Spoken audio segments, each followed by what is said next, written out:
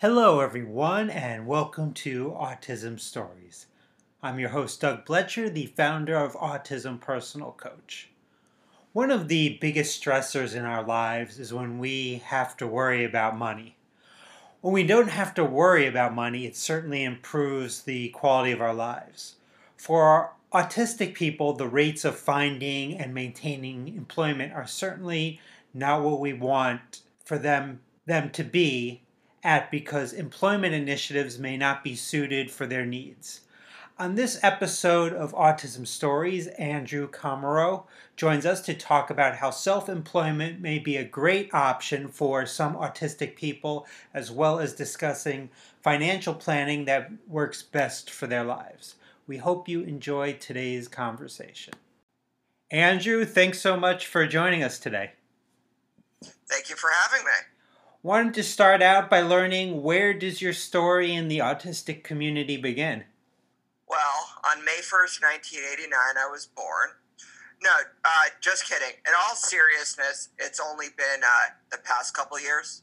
I was coming to terms with my diagnosis and looking to feel a part of something.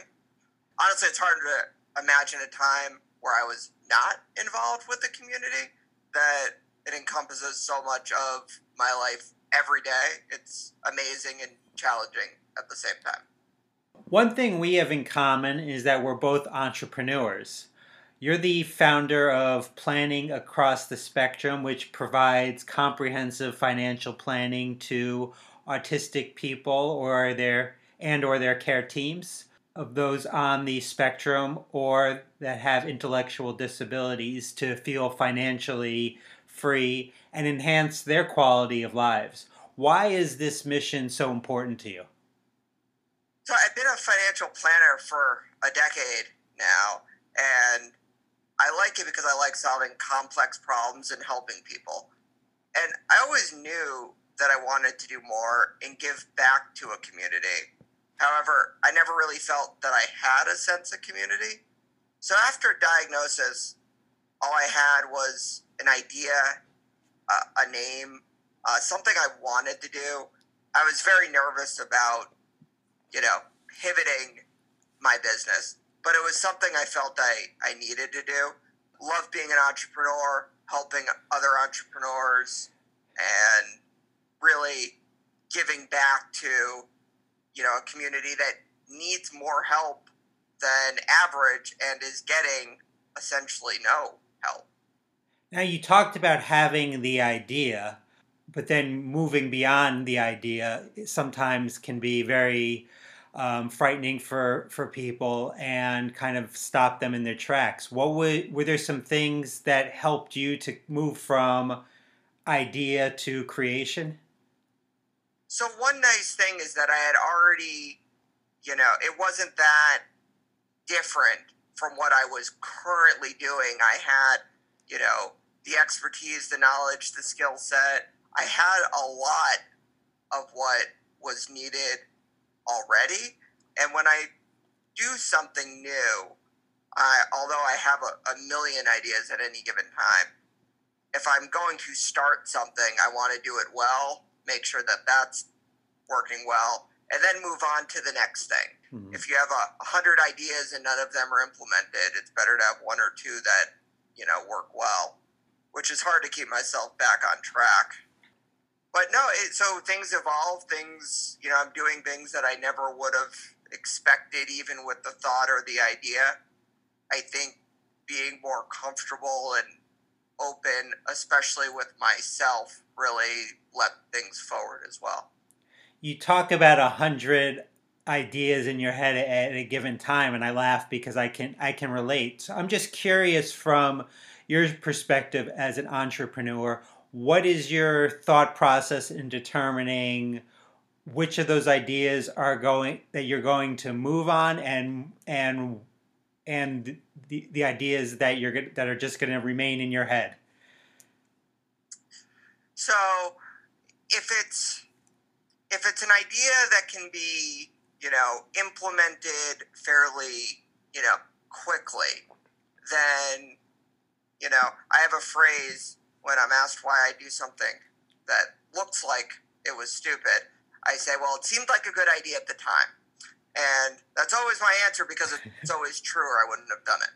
But if it seems like a good idea at the time and it's not a huge, ongoing commitment, I can test it, I'll probably just go ahead or bounce it off a few other entrepreneurs or colleagues in order to not get overwhelmed. One thing in particular that's been really helpful is I make a note, and I have, my life's managed by my tasks, my calendar, but I'll make one out a year for some of these ideas and or several months, and I'll look at it then, and sometimes it's, oh, that was a really good idea, I need to do that, and half the time it's, what was I thinking?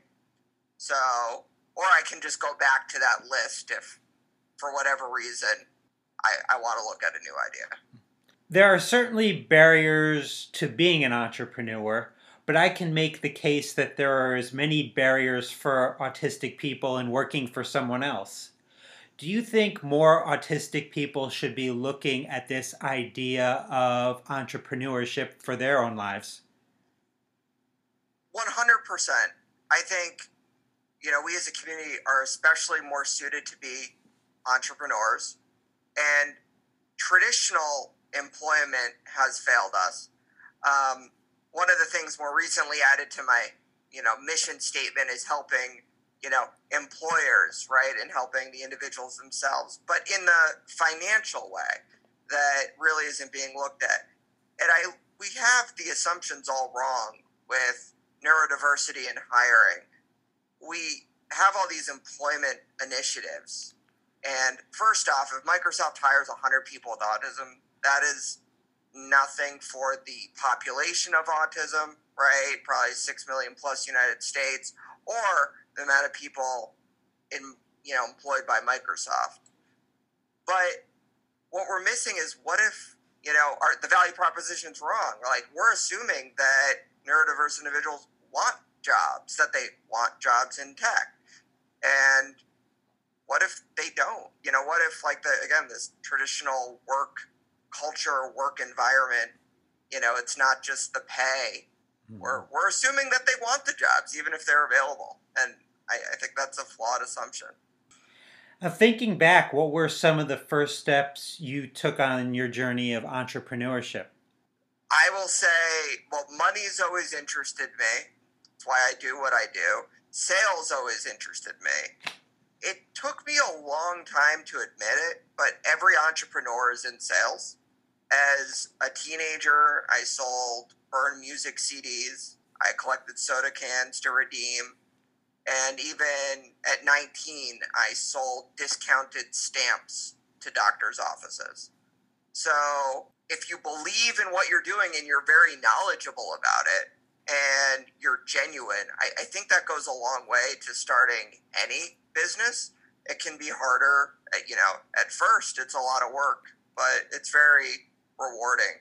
So I would say, I think I just have that mindset of always being, an entrepreneur. And, my biggest problem is too many competing ideas, at any given time. So your business is financial planning, and that can certainly be a process that can be very confusing to many.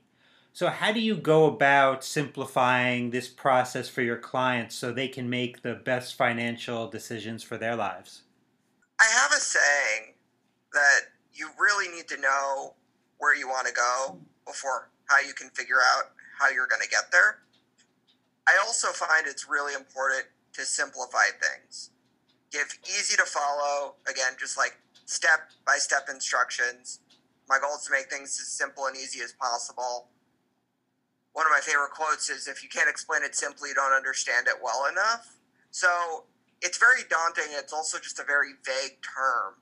Nobody comes to me and they say, or for the most part, they're looking to have a problem solved, and, part of financial planning in whatever capacity that is, I'm helping them solve for the problem. But it can mean many different things to many different people, which I think just amplifies the confusion. Something that helps disabled people in managing their money are ABLE accounts. For our listeners that may not be that familiar with ABLE accounts, what exactly are they and how can they be helpful to autistic and all disabled people? ABLE accounts are relatively new accounts. They're called 529A. College savings accounts are called 529s. So they're modeled after similar regulation. These accounts will allow an individual to save money on a tax advantage basis and still maintain eligibility for government benefits. Although the majority of ABLE accounts are used to help qualify or maintain government benefits, that is not a requirement, and it's not the only reason. So if somebody asks me if they should open an ABLE account, I say saving money is never a bad idea. However, is it the best idea, or are there other things to consider? I mean, potentially, but putting $100 in a savings account is never a bad idea. I read that you yourself have an ABLE account. How do you use that account in your own overall personal financial plan? I strongly believe that if I am going to talk about something or recommend something, first off, I want to be able to understand everything about it, which I'm sure you can relate to. And so in order to understand something as much as possible, I want to do it myself and experience myself. So that was part of my first thought. I have enough life insurance where I'm amazed that, my wife hasn't manufactured a car accident by now for a similar reason. But I use it, so there are tax advantages, tax deductions, tax-free growth. But I think it's helpful to be able to save for more shorter-term goals, right? Retirement is such an abstract thing, so far away for everyone. It's nice to be able to say the money I'm saving can be for, a car, a house, know someone saving for, a therapy dog. So having a more specific short-term goal, I think, is, helpful to encourage that savings.